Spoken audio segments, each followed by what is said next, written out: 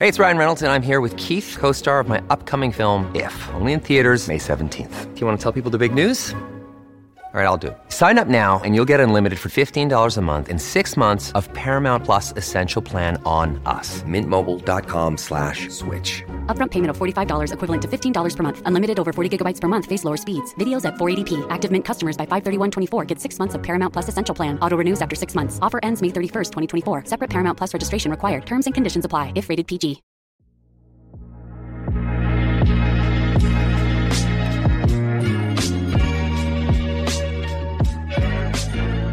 Welcome to Everyday Theology, where we don't tell you what to believe or why to believe it, but rather explore our Christian beliefs and why they matter for us in relation to God, to creation, and to others. My name is Aaron Ross.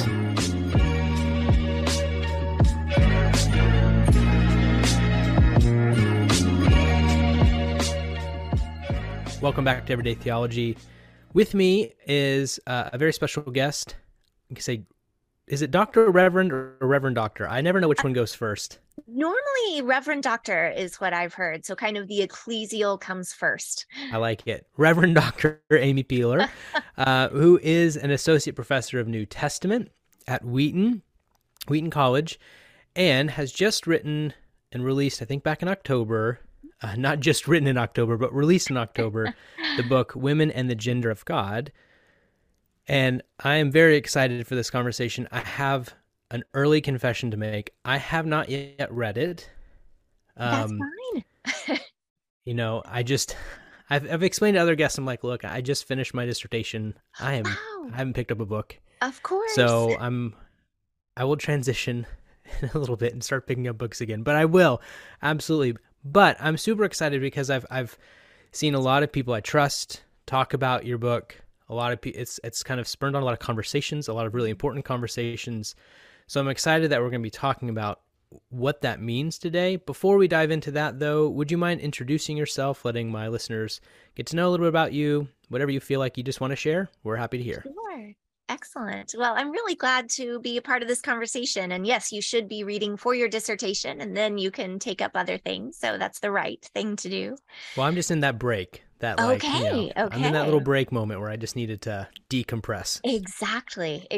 That's important. So I am here at Wheaton. I've been here 11 years. I did a postdoc at Indiana Wesleyan, which was a fantastic experience with the John Wesley Honors College, and did my graduate work at Princeton Seminary, both my MDiv and PhD, and did my undergrad at Oklahoma Baptist University. So I have a good rootedness in Christian liberal arts. And then I had a great experience at Princeton and then on. So kind of teaching undergrads about Scripture, how to love Scripture, the tools to study. This is what I've wanted to do since I was a junior in college when I discovered biblical studies. And the fact that I get to do it each day is just a gift. Mm-hmm. The Reverend part was, if you would have said that aspect of my life to me when I was in college, I would have had no idea what you were talking about. That was not on my radar. I grew up Southern Baptist. I had really good biblical training, some wonderful pastors, a great youth pastor, but did not see myself in ministry. That didn't even occur to me as a possibility until the very end of my PhD. I was in my late 20s when I started really thinking about the possibility of using gifts that I was discovering in the classroom. Could I also share those gifts in the church? And it was when we left graduate school and went to Marion, Indiana, stumbled into a very faithful Episcopal church, that priest allowed me to start wrestling with those questions. And then 5 years later, I was ordained and have served in the parish where I'm at now for the same amount of time. I've been at Wheaton for 11 years, and I love those people and the chance to preach and administer the Eucharist. It's a wonderful balance to my academic life. They all work together as a real whole for me. That's wonderful and a great transition, although I was about to make a John Piper joke and say, so what you're saying is women can be pastors and professors. I've come to that decision after much exegetical wrestling, and I would be happy to show my receipts to anyone who's interested. Well, I think from what I do know about your book, there are some receipts in the book, right? Even though that's not the topic, right? Right. But there's much to be said about this idea, and we've had some guests in the past that have talked about it. And for me, it's one of those things that's worth bringing back up again, because it seems as much as people are talking about it, more than probably 10, 15, 20 years ago, it's one of those topics that there's hard lines drawn in some areas where it just feels like good research doesn't matter. The biases are there, right? Right? And maybe I'm wrong, but this is just kind of my own perception, I think, in some of these conversations with certain denominations and groupings of people. So my question to start is just for you on this kind of topic. When we're talking about the gender of God, we're talking about, particularly in light of womanhood, what brought you to the point of going, I feel like I've got something I want to say, or I want to research, or I want to kind of add to the conversation in this topic of, is God male, female, or something other, right? Right. No, that's a wonderful way to put the question. This was a book that took some bravery on my part. I am a very non-confrontational kind of person. I think most people are, right? And so I'm not an iconoclast. I'm not a prophet. I don't kind of seek to stir up trouble.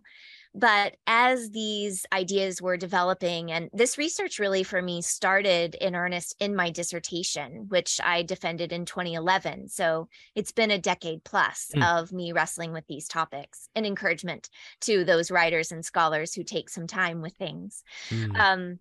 That's me. Right. And I think actually there's some goodness in letting ideas marinate, or at least I needed that. So I had written on the family of God in Hebrews, primarily father language, son language, and I was finding such richness in that text with that theme. But I had also been exposed to feminist theology and critiques by all feminist, womanist, muralista of, this language has some problems. And I thought in some aspects they were correct. And so really the initial question for this work was, how do I really listen to these critiques that are legitimate and yet also bring forth what I think is the richness and even the affirmation of women that I find in Scripture? And again, my focus in the New Testament.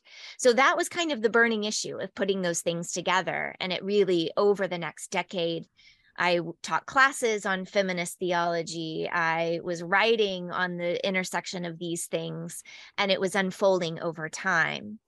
The decision then to really write a book that will push some buttons, I think, or at least demand that people ask some hard questions, really was also stirred up by the kind of continual both in the news and in my personal life, not me personally, but meeting people who say, Christianity hasn't been great for women.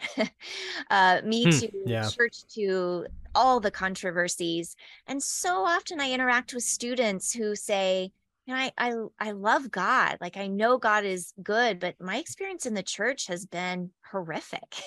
And I think just by virtue of who I am and where I sit, I'm exposed to those stories quite a lot.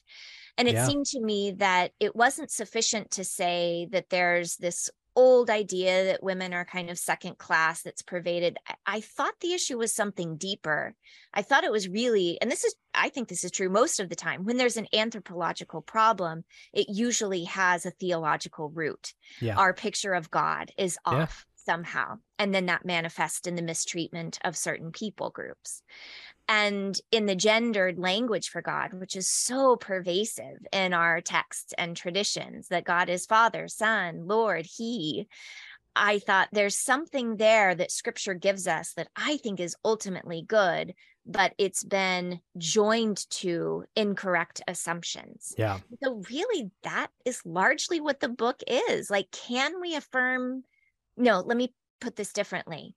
How do we rightly discover the valuing that is a part of Christian faith, not only by Imago Dei and Genesis, but also in the Incarnation? How do we bring that forward in the light of all of these failures throughout the history of the church? And it's in my own life, sitting with these texts, studying this history, I have felt deeply encouraged, like strengthened, that God is for all people, and that includes women. I mean, Yeah. I want to write good for everyone, men and women, and everyone who might be struggling to find their own gender identity. But my specific focus is really here to speak to women. And I hope I've been able to offer something that's an encouragement. Well, I think it's maybe, and this is just me thinking about your approach, often, especially, and maybe you can get into this a little bit, but that those, sometimes the feminist or womanist critiques can come from a fundamentalist reaction to fundamentalist. Oh, right. right. And we talk about that quite a bit in the podcast, actually, just because it's a framework that I think is helpful. Yes. Deconstructionists can often come from the same fundamentalist framework as those who are, very solidly fundamentalist. And so sometimes we have a hard time hearing the critiques from feminists or womanists because that critique can often feel like throwing the baby out with the bathwater in some kind of fundamentalist framework, versus we don't have to throw the baby out, but this bathwater really stinks, and we've got to get something better in here, which sounds kind of more like your approach to, we're not having to throw out this language about, he and father or son, but maybe that's good, and we've got to figure out the better way of talking about some of these things that we've missed, right?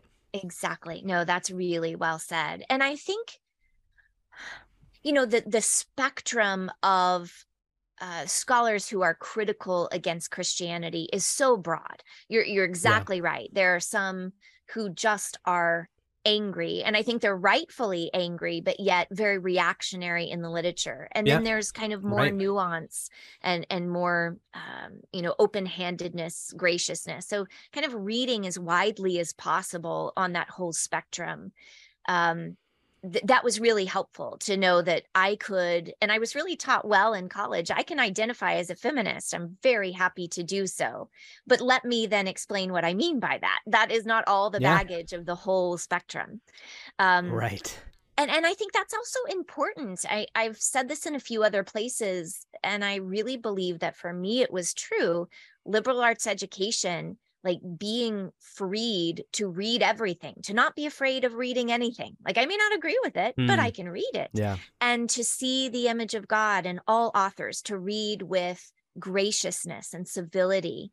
These are the kind of skills that I was handed as a very young scholar, and I've seen demonstrated in my mentors. And so I think there were periods of time on my sabbatical in particular, which I was reading, every day, this literature, that it was heavy. There was a burden of listening to these voices of women who said, this whole system is awful.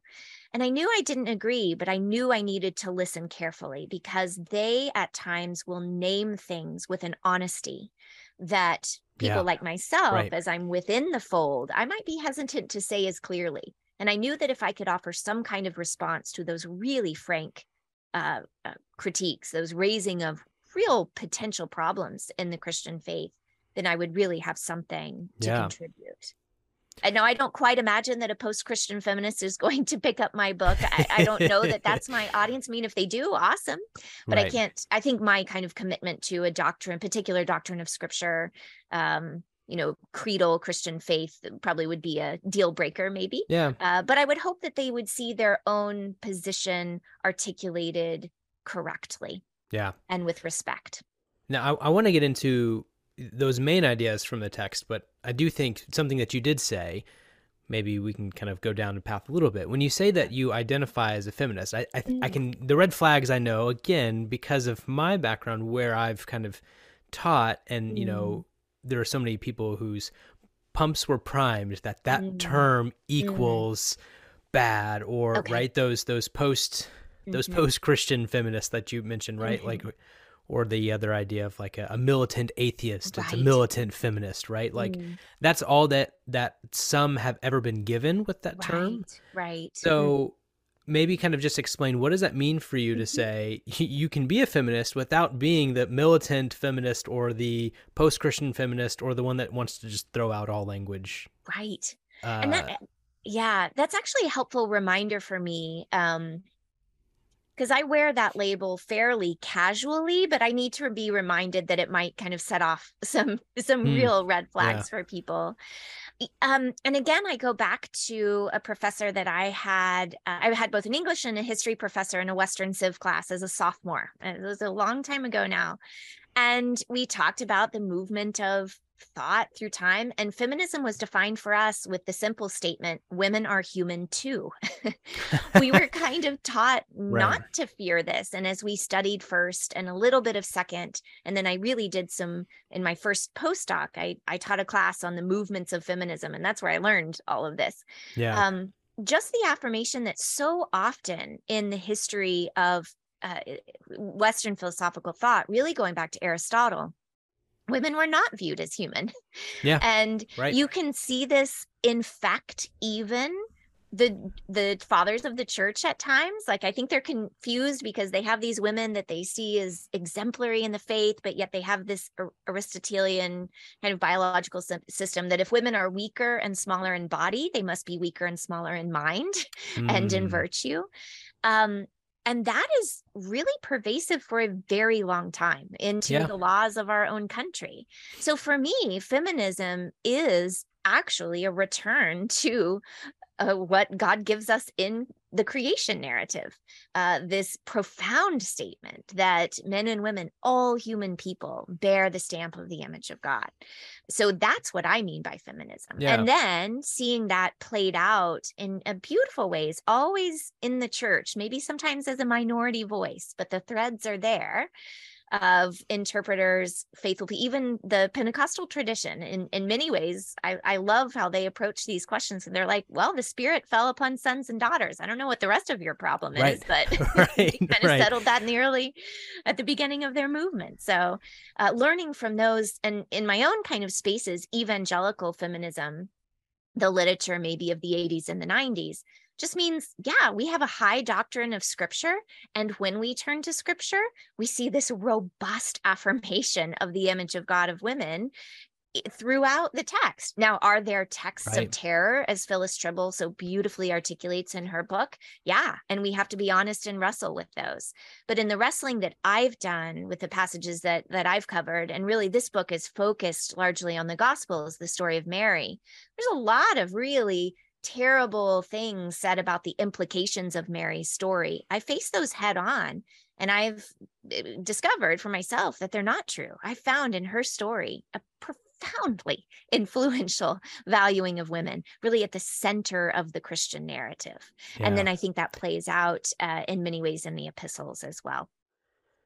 Yeah, and that is what I want to talk about. I mean, we're going to get there. I want to kind of point out, maybe in some ways, that for some, they've never really heard that being a feminist isn't defined by what you're against, as much as a recognition of what that term and that group of people in certain spaces are for. Oh, I love which that. Is a vastly different thing. But we often take these labels as, oh, they're against this, or they're against that, or they're right. And so we define people what they're against rather than defining them for what they're for. And to your point, right? I think something I was researching, and I'm forgetting the name, but this 18th century British philosopher who was the person who basically kind of made this claim that logic. There's the upper tier of the human life that's logic, and then there's the lower tier that's emotion. Yes. Right, and we still see that play out today with. You think of presidential candidates. Do you really want a woman who's just going to press the big red button at any moment because she's emotional one day? Exactly. Like, as if like women have emotions and men don't, right? Like it has this, because there's this weird holdover. We've never had really good conversations about, hey, men are emotional beings. Exactly. There's a reason why they get into fights all the time, and it's not because they're super logical, right? Like, they do dumb things because they're emotional driven beings. Yeah. But we are recording before Christmas. Right. And I hope to, I'm going to rearrange some things because I kind of want to get it out this week, because if we're talking about Mary, I think it's really important. Right. In this kind of flow of our conversation, you wanted to kind of look at both the gender of God and then the recognition of women in the image of God, kind of just putting all those in together. How does Mary, this often oddly kind of forgotten character in Right. evangelical spaces, particularly because of this is me, but a reaction against Catholicism, a reaction against Right. Mariolatry and the like. Yeah. What do we have to learn in this conversation? What do we have to learn through the person of Mary? As a very big, broad question. No, that's a fantastic question. And I don't think I knew that that's the approach I was going to take until pretty late in my research. It was kind of a beautiful surprise to me. Maybe I'll disclose a bit of that story. I think if you take these kind of big questions of what do we do with all this masculine imagery for God and how do we value women, one approach has been to focus on the maternal images for God. And I think there's a lot of good literature out there that does that. God is spirit in Christian confession. So God, the Father, is not embodied. The Spirit, Holy Spirit, is not embodied. So they're not men up in the sky. Right. And so maybe we could attend to the metaphorical uses of God as the one who nurses and bears Israel and the mother hen. And again, I think there's excellent literature out there that does that. So I didn't want to reinvent the wheel with that. Yeah. Conversely, another approach could be going to those hot button Pauline texts and, all the instructions that he has that seem to say that women are silent in the whole egalitarian complementarian debate. I also had 0% interest in engaging in that because that's the warp and woof in so much of my daily conversation with students. And I love having that conversation with them. But my sense is the literature is saturated. And kind of like you were saying, like decisions have been made. I cannot imagine someone adding something else that then everyone's going to be like, oh, well, we never thought about it that way before. Of course we should. Now, I need to be careful there because I think there is really good articulation. I use excellent books in my classes of scholars that have done the hard work. So I think that's really important for those who are investigating that question to read from both sides of that spectrum. And there's good literature out there, but I didn't think I had anything to contribute to that. Conversely, it seemed to me that the story of the incarnation, God becoming flesh, Jesus, the Son, the eternal Son coming for us, that's Christianity, right? That is what it is, that he dies and is resurrected. It's him. Jesus is the center of our faith. And so what better place to really press into these questions of gender than in the Annunciation, how God chose to come into the world, because there you have the affirmation as God as Father. Yeah. And why does Jesus call God Father? Because there is an eternal relationship. Absolutely affirm that. But that language is given as precise because that's given to us through the lens of the incarnation. Jesus calls God Father and not Mother because he already has a mother, Mary. God is, through the power of the Holy Spirit overshadowing Mary, causes the incarnation of the Son. And so that's what we call fathers, those who cause the existence of a child. And so for me, pressing into that language, because it is so pervasive, I think sometimes women and men too, who struggle with paternal language for God, usually because of a negative experience in their own life. And I want to respect that. I don't think you have to use this language, but we'll kind of then mix in some maternal imageries. But really, when you read scripture, and especially when you read church history, this is not kind of an equal playing field. No. Like the paternal language just explodes. And so I wanted to have an answer for that. That volume that we have in our faith. Could I press into that story and that language and even there find an affirmation for women? And that becomes important for me to say, given our previous conversation. I think when the full Imago Dei of women is recovered and celebrated, that is good for men. I think this is a win-win. I am not and there are feminists who want to swing the pendulum. Let's put down men so women can have the upper hand for a while. That is so short-sighted, in my opinion, because the pendulum will just swing back. Right. But I really see when you actually elevate women to the place that God grants them, that is freeing for men. And so I have sections of the book in which I talk about the benefits of men really pressing into the valuing of women in Christian tradition. Yeah. They're no longer held to a godlike standard. God is God. Right. God's got that. And then we all, men and women, can be brothers and sisters serving together. And I think, those power dynamics, right? When we talk about kind of pushing one down, pulling one up, like when a lot of times people struggle with the reality that just because, maybe I'll put it this way, at the table of Christianity, because there's room for everyone, pulling someone up to be a part of the table doesn't inherently push someone down. But if you've been at the table for so long and now all of a sudden you've got to share, you do feel like you're losing something, right? Wow. Because you're just stuck with this kind of notion of, oh, there's something at the table that I didn't have to consider. I didn't have to, but we're both still at the table. Yeah. And there's both still plenty to share. Exactly. Right. But I think a lot of men particularly struggle with that, because it does feel like you're trying to take my place versus to say there's enough places for everyone. Yes. Right. Yes. And we don't I don't want to say consider, but it's hard to embody that reality. Right. No, that's so well said. And I think, based on some feedback that I've gotten from the book, and it's been so wonderful just to hear people interacting with my ideas. What a gift that is, to have a space to kind of put your thoughts out into the world. But I wonder if I've struck a nerve there a bit. In what way? What do you? I spent some time thinking about the embodiment of Jesus himself. I fully affirm that he is male. Our New Testament accounts have no questions about that. Luke describes him as being circumcised, and nobody kind of wonders. There's some literature that wrestles with the question of Jesus as intersex. I wanted to listen to that literature, but I ultimately found the arguments unconvincing. So I affirm that Jesus is male, but it seems to me that the doctrinal confession of virginal conception, Joseph is not involved, right? Born of a virgin, that actually has profound implications for the embodiment of the incarnate Son. He's male, but where does he get his humanity from?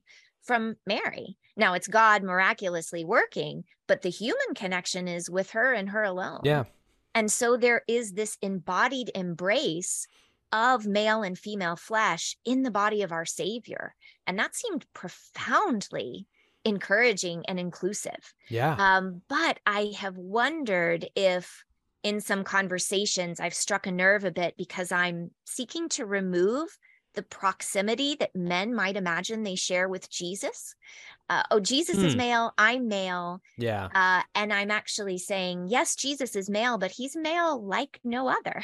Not only because he's divine, but also because he is virginally conceived. Right. And so that proximity that some men might assume that they have with Jesus that maybe their sisters don't have, I'm challenging that a bit, and that could be a bit unsettling. Not that it diminishes their participation in Christ, but it does invite someone else into that participation in an embodied way.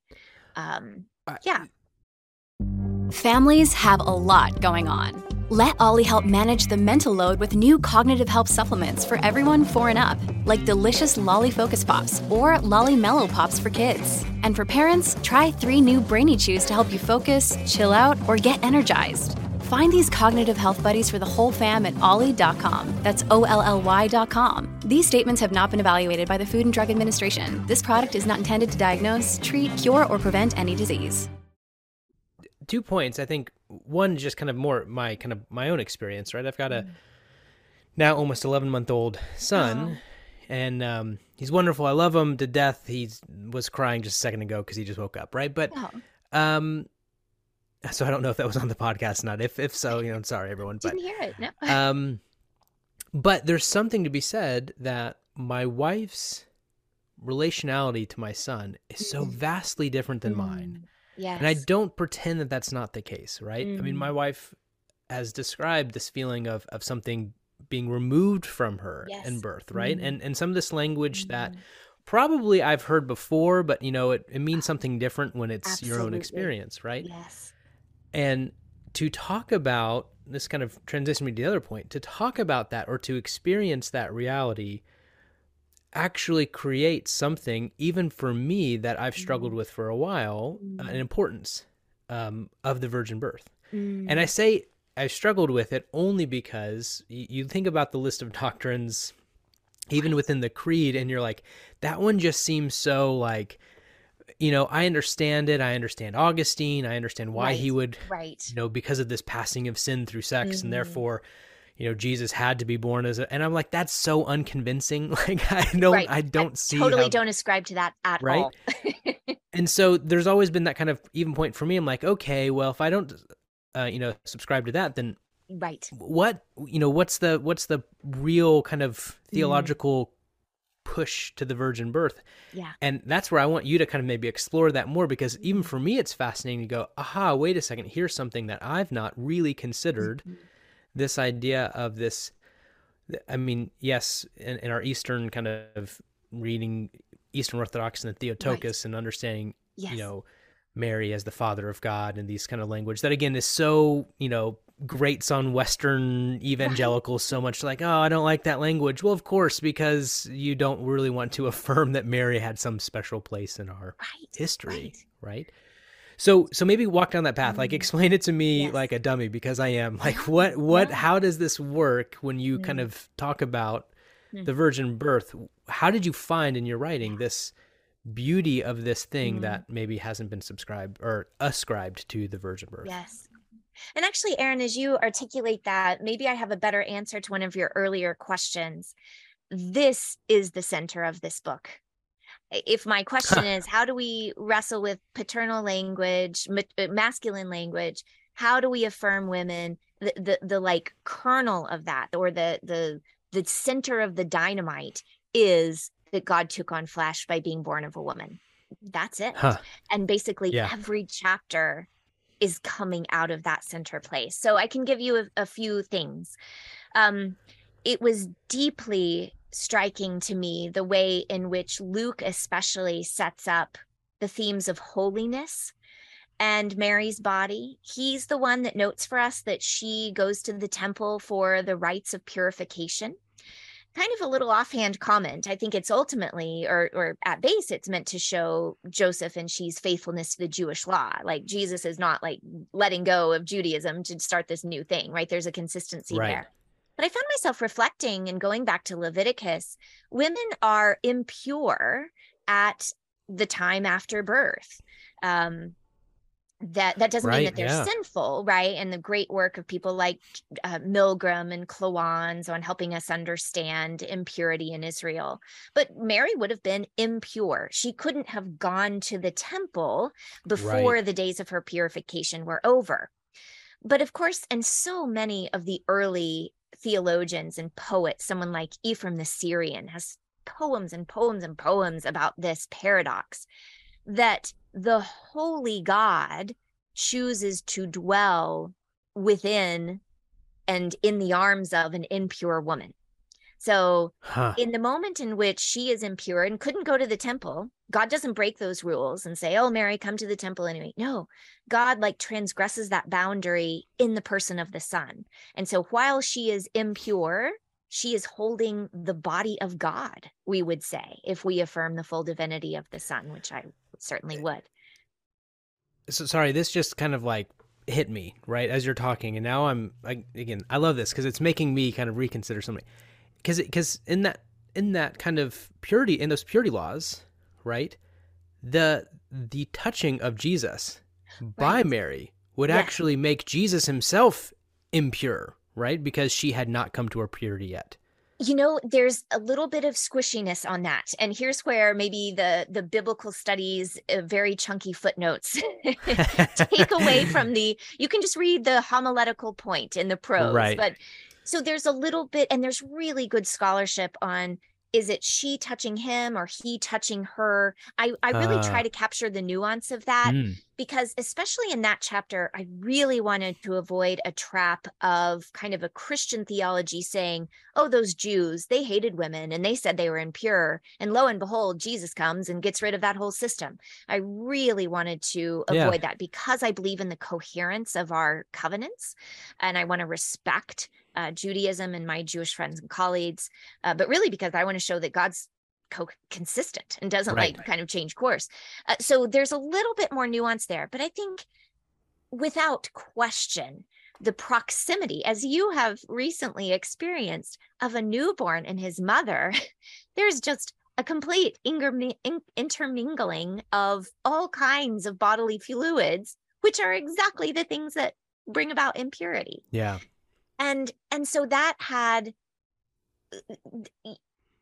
so the profound thing about the incarnation is that Jesus becomes human for us. Like any second grader who's raised in Sunday school can tell you that God becomes human. That's amazing.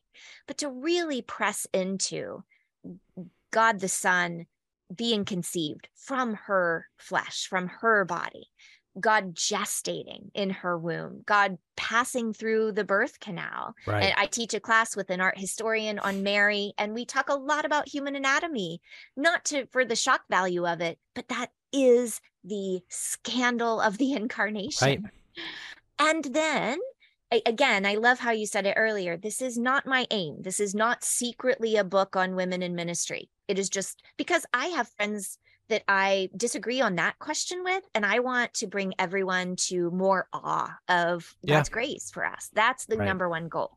But I do in that chapter reflect a bit about the question of, well, who can handle the holy things of God now, namely the Eucharist? And at least present some questions for that consideration. Maybe another answer of why the virginal conception, I've already alluded to it a bit, but it seems to me that because God chose to come in this way, we have to kind of say, God could save us however, right? God is God. There could be other ways. God chose human incarnation by being born of a woman. That's what God chose. So we reflect on what is given to us. In so doing, you do have Christ the male who is born, but born from her flesh. It seems to me no more perfect way, and I don't mean just because God did it and it's perfect, but the logic of it, to recapitulate, I'll use some early church fathers language there, recapitulate both men and women in the salvation story than having a male born of female flesh alone. Now, I need to affirm, all within the mystery of God. We understand DNA.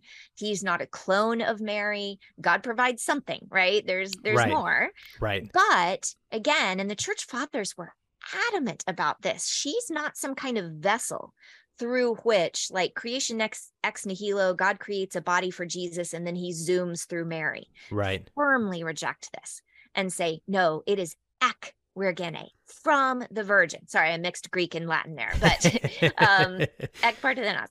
It is from the Virgin, and it is from her flesh. So that, to me, when we affirm that Jesus is the image of God, we're always saying two things. Both, he is the radiance of the glory of God, to use Hebrews 1 language, but also as the image of God, he is the template for humanity. And so many of the fathers said God had in mind the incarnate Son when God then formed Adam and then Eve. And I think, what a better picture than a male from human than female flesh. Then you get, both male and female are in the image of God. And so that now when I say the creed, and my church people know this because I've preached about it a little bit, every time we get to, and by the power of the Holy Spirit became incarnate from the Virgin Mary, I just stand on the tips of my toes and almost want to do like a fist pump. Like every week, it doesn't get old, that affirmation that we proclaim in the creed. Right. So I hear you. Virginal conception, virginal birth is kind of like, oh, do we have to affirm that doctrine? It seems so silly and mythic. Oh my goodness, it is so wonderful. For me, that is the answer to a post-Christian feminist. Like, our God became male, but he did so in this way. Right. And if I can say one more thing, because this is really important, that might sound like I'm saying that women only matter because, or Mary only mattered because she's a womb, right? She can give birth, or only mothers matter. That was a really important critique that I've had with friends and readers that I was able to address. It's striking to me that Mary, of all people in the New Testament who could just be focused on for her motherhood, is not. Right. She's also depicted giving prophetic speech in the Magnificat. Right. She doesn't just give her body to Jesus, but she shapes him through teaching him in Luke 2, through influencing his ministry in John 2. And then she's there at Pentecost proclaiming the gospel along with Peter and the others. Right. So she has these multiple ministries. And for me, that's a template of all faithful people. We might be called to sacrifice our bodies and our time and our emotions and our vocations, all for the sake of the gospel. Yeah. And she does that in multiple ways. I just got the Pentecostal chills, and I can't tell if it's because it's literally 40 degrees in my office that has no heat.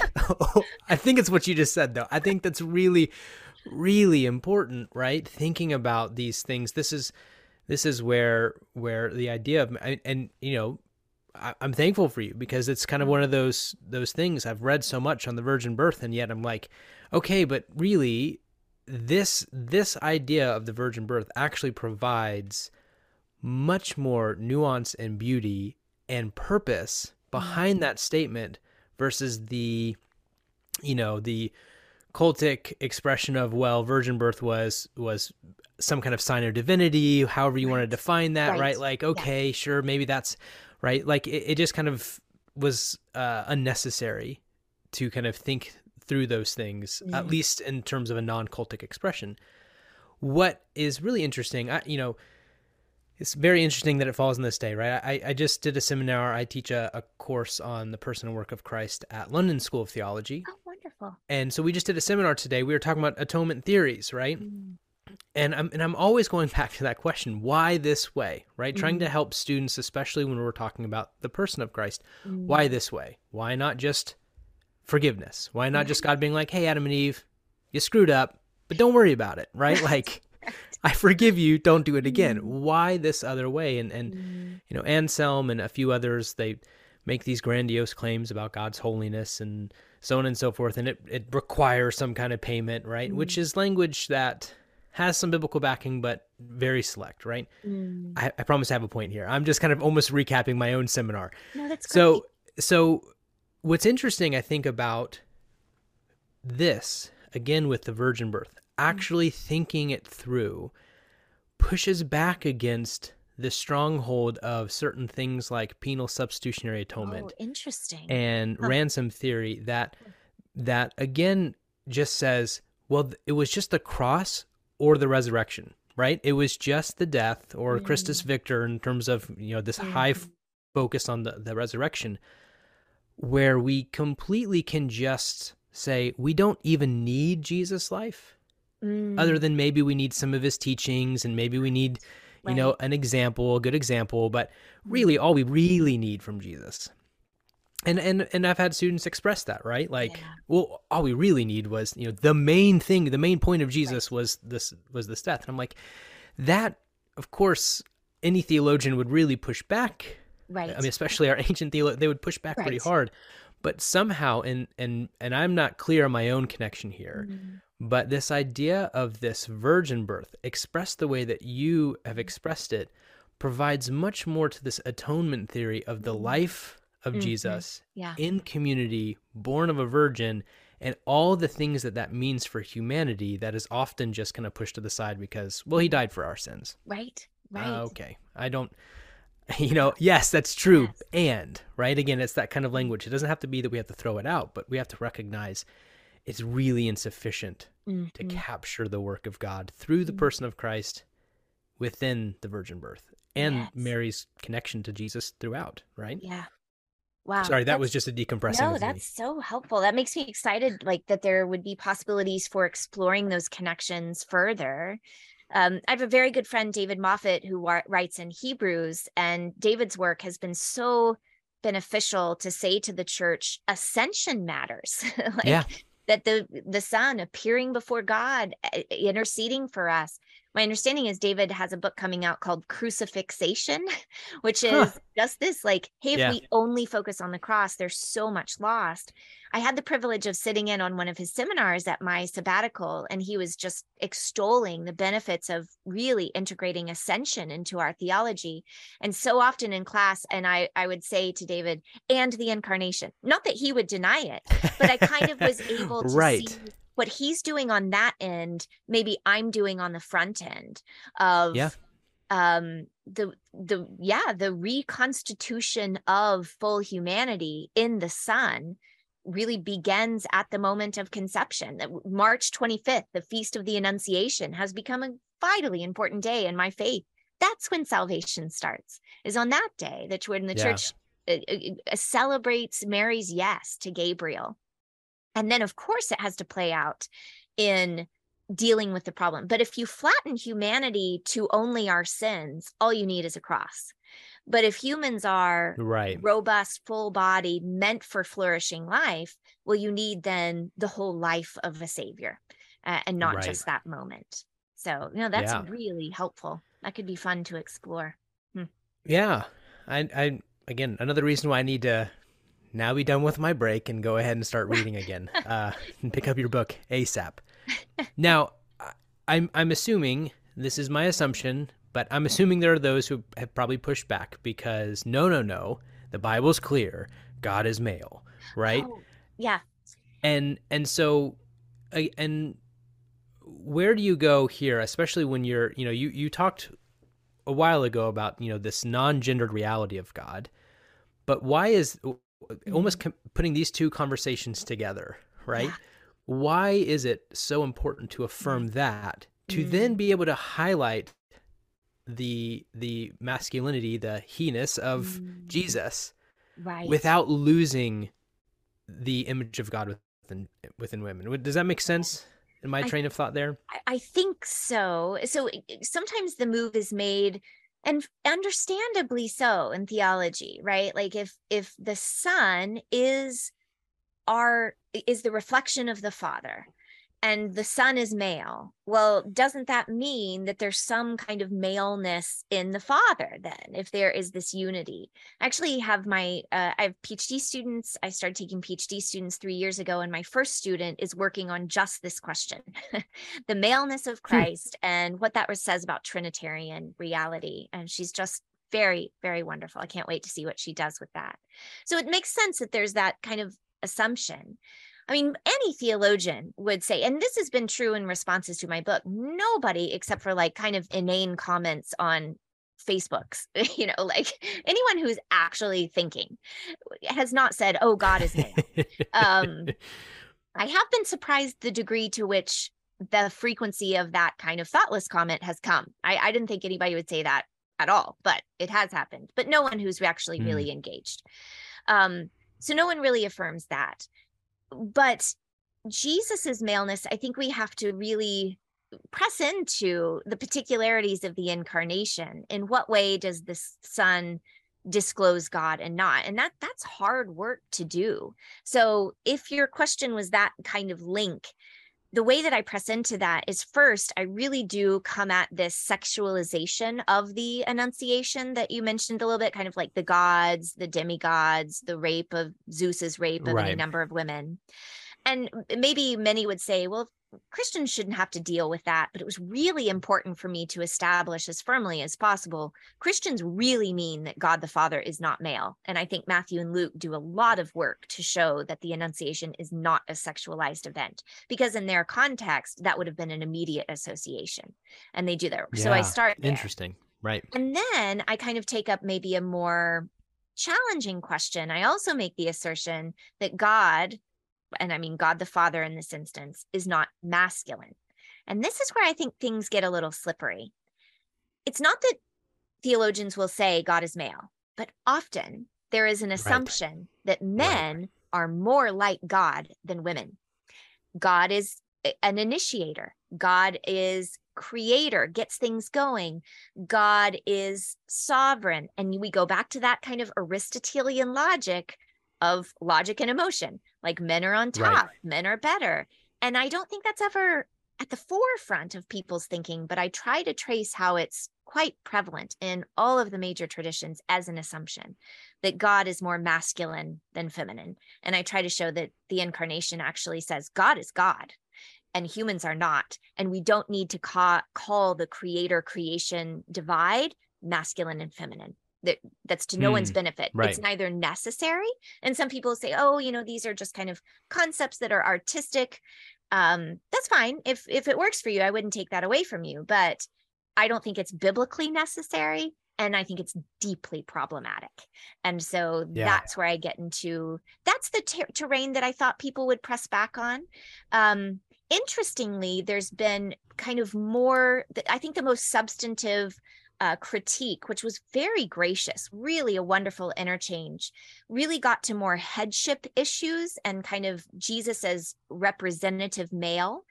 And I think that's more within the Pauline literature. When I first submitted the manuscript of this book, I had 4 more chapters that deals with Paul's thoughts about the incarnation. I ended up pulling those because they were not firmly developed, and decided that I'll have a second volume. So I've already been working on that. So I'll kind of take up Paul's read of Christ being born and taking on flesh in another volume. So yeah. Oh gosh, sorry. Sometimes I have so many questions. I'm like, all right, I need to narrow myself because I've been that terrible host where I've been like, I've got 3 questions, and here they are. Fine. What is so problematic? And I say this with, coming with my own loaded answers to this, but I want to hear your answers. Sure. Right? Actually, I want to start with this. It's really interesting you say that, because I stole this exercise from someone else, and I couldn't even tell you, unfortunately, who it was. But very often in my introduction to theology courses, I would, have students just say, list out a bunch of characteristics or what you think is the nature of God, and I'm going to write it down on the board. And we just kind of start writing them down. And often it's loving and kind and compassionate and caring in these kind of terms. And there sometimes can be the wrath or the jealous, but it's actually very kind of few and far between. And then I just kind of put them on the board and I say, now, honestly, does that sound more like a mother or a father? Interesting. Yes. Right. And more often than not, you get that, oh yeah, those characters are what I would, ascribe more to the females in my life than the males. And of course that starts, and of course that had to go into that. I'm not saying one or the other, right? That's exactly the problem. Right. But trying to show that some of these kind of terms have been problematic to talk about God as masculine. Because actually when we describe the character and nature of God, it often comes off much more feminine than we would want. I say we would want, but you know what I'm saying there, right? Totally. Yeah. Right. So my question then that I want to hear you kind of pontificate on is, what is so problematic with God being masculine? Yeah. Or being described within the masculine? Sure. Well, I think on one hand, that becomes a backdoor toward practices that give men power. And again, I think that can be quite a burden to men. I've got to live up to these standards, or it kind of goes to their head and they misuse their power. So it becomes a backdoor toward the elevation of men and the devaluing of women. Because if God is masculine, then we kind of, men get the upper hand. So I think it can lead to damaging anthropological outcomes for both men and women. And I want to be careful here. I don't just have in mind those places where only men can be in leadership. Like, clearly I have a position on this. I think women can be called to any task, but I also respect the agency, the exegetical convictions of those who say, no, I really believe that men can be in leadership. And that includes many women that I know who say, I find this really empowering. Right.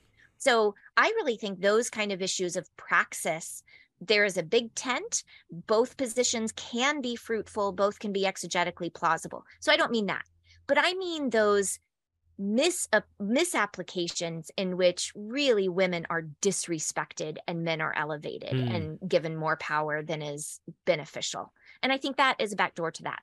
But much more, well, let me say it this way. Again, I said earlier, anthropology has a theological base. I think much more damning is then, if you assume that God is masculine, you basically are demoting God to a creature. You are taking away from the transcendence of God. And I think that can play out in some really, so I'll take up this issue of initiation. And I think this is probably one of the more controversial parts of the book, or at least it was one of the hardest to write. But initiation is definitely what God does as creator, as redeemer. Like God gets everything started. Like we humans are, Right. we're not possible for us. And God Right. moves in these ways. But to call that masculine, I really started contemplating, in what way is it that initiation has to be masculine? And I don't Right. think it ever has to be. Like maybe some say that's the best, but that's not, Christians don't agree on that. But it doesn't have to be located in the masculine. And I think that actually could lead down a path of saying, God ends up forcing God's self on Mary. I mean, you get some really ugly pictures if you say that initiation has to be a masculine act. I think you get in some really dangerous places. So it detracts from the infinite qualitative divide between humanity and God when we say that God is more this than other. One commentator said, or one conversation I had said, you don't mean that God is genderless. You mean that God kind of encompasses all the aspects of masculine and feminine. Like, oh yeah, I can see that. I think that might be a better way of putting it. But the concern in the book was to dislodge that preference for masculinity that has been so prominent in certain spaces. Yeah, it's that, I guess, theological problem. You know, we even talk about something like, again, just because it was on top of mind, this idea that God is so worthy that God can't take, he must demand payment in order for his worthiness to be kind of lived up to in order for forgiveness, right? Which is that highly problematic thing where we take a term, we define it by the best we can understand the term to be within our anthropological realm, and then we say, well, then that must be God. Right. Not allowing for that other thing to be, well, whatever God does is worthy. Yes. And we kind of, you know, again, we ascribe things to God rather than letting God define things for us to understand. Yes. And I think so much of that is this case, right? Where so many times we take qualities that we, that guy, he initiates a lot. So, you know, if God's initiator, that connects this way, right? We do it from below. And I think theology from below isn't necessarily bad. I mean, I did a lot of work with Tillich, and I like a lot of Tillich's work. So I'm good with theology from below, but I do think it's problematic when we try to define terms in this way without any kind of apophatic approach to recognize that those terms are very limited. Right. And I think something about this encompassing or whatever there is in terms of gendered characteristics only exist because God is God. Yes. And we have them because God is God. Yes. Versus, I love that. right, the other way around where we go, well, if I put men and women together, then we'll get all the characteristics of God because they clearly have different ones. Well, that makes zero sense, right? Exactly. And I love the way you've said that because that really, I'm also just I just hate gender stereotypes. Me too. I just think they're not helpful in any space ever. And saying, you know, God has all of the qualities, all of the virtues, right? All of the beatitudes, and then humans in the image of God manifest those in this beautiful spectrum, depending on the individual, not just in these kind of boxes. Yeah. So I think that's incredibly helpful. It's a really, again, personalized experiential statement on this, anecdote, so to speak. You know, I think about that initiator, right? Like, I tried to initiate with my wife a long time ago and fell flat on my face, like said hi. She didn't even know I existed, right? Like that kind of thing. And then there was a time where actually she initiated, I don't even, 10 years later, something of that. Yeah. And what I think, maybe this is just for some Christian listeners who are female, to recognize like that, if we actually ascribe that to just men, then of course there's always something wrong with, well, a guy has to initiate in terms of relationship, right? And this is an anecdotal, and I don't want to call it dumb, but so earthy example because there's so many even women who are laden with, well, I can't do that because that's not a female thing to do, right? That's that the guy must initiate. Well, it's odd to say, but something so lofty in these conversations, like what we're talking about, play out so intricately in human relational dynamics that we don't recognize sometimes that the gendered way we talk about God even impacts something as right off the wall as who's going to say hey first, right? Like, yes. Oh my goodness. Or who can say hey first, we'll put it that way, right? Right. And I think that's the hard work that some people don't get in terms of these conversations. Like, why are we having this conversation again? Well, actually, we don't realize how pervasive every part of life is. Yeah. And then the second thing to that is just because in terms of, like, let's say leadership, right? Just because we're saying that women can lead, again, to go back to this point to drive it home again, right. Just because we can say women can lead doesn't then mean that men cannot. Precisely. Right? Yeah. Or just because women can initiate does not mean that men cannot. Like, there's room for both to have that quality, and it's a good thing because they're both made in the image of God, and this is who God is, right? Yeah. A leader and initiator. However we want to use those words, right? Right. Wow, that's really well said. Yeah, often ideas can be kind of calcified, but then get complicated in relationship. Yeah. And I think this is often how it plays out actually in the New Testament. My own conviction is that Paul would get a little bit frustrated with all of kind of modern evangelical fights on these things and be like, just get out and preach the gospel. Like, just do the work. Like, just stop. Right. And, and that's kind of like a marriage too. Like, when you're dating, you might have these who needs to do, and then like you live life and you're like, well, somebody's got to go get the, rice for dinner. Cause it just right. becomes real and practical, and that our God became human and was real and practical and lived life and had a real family. It's not just highfalutin theology. He really is exemplar for us in these very practical things. Amen. Well, I want to be respectful of your time as much as could probably ask 1,000 other questions that I've written down here. But this is fun. But I want to encourage everyone to go, I'm assuming, wherever books are sold. That's right. Is your preferred place you like to send people? If you go to the Erdman site, you can read a nice little summary, but it is anywhere books are sold, Women in the Gender of God. So would love to hear people's thoughts. This is, it's a heart project, and hope that it's for the glory of God and for the blessing of readers. That's my hope. And encouraging people to go buy the book, me included.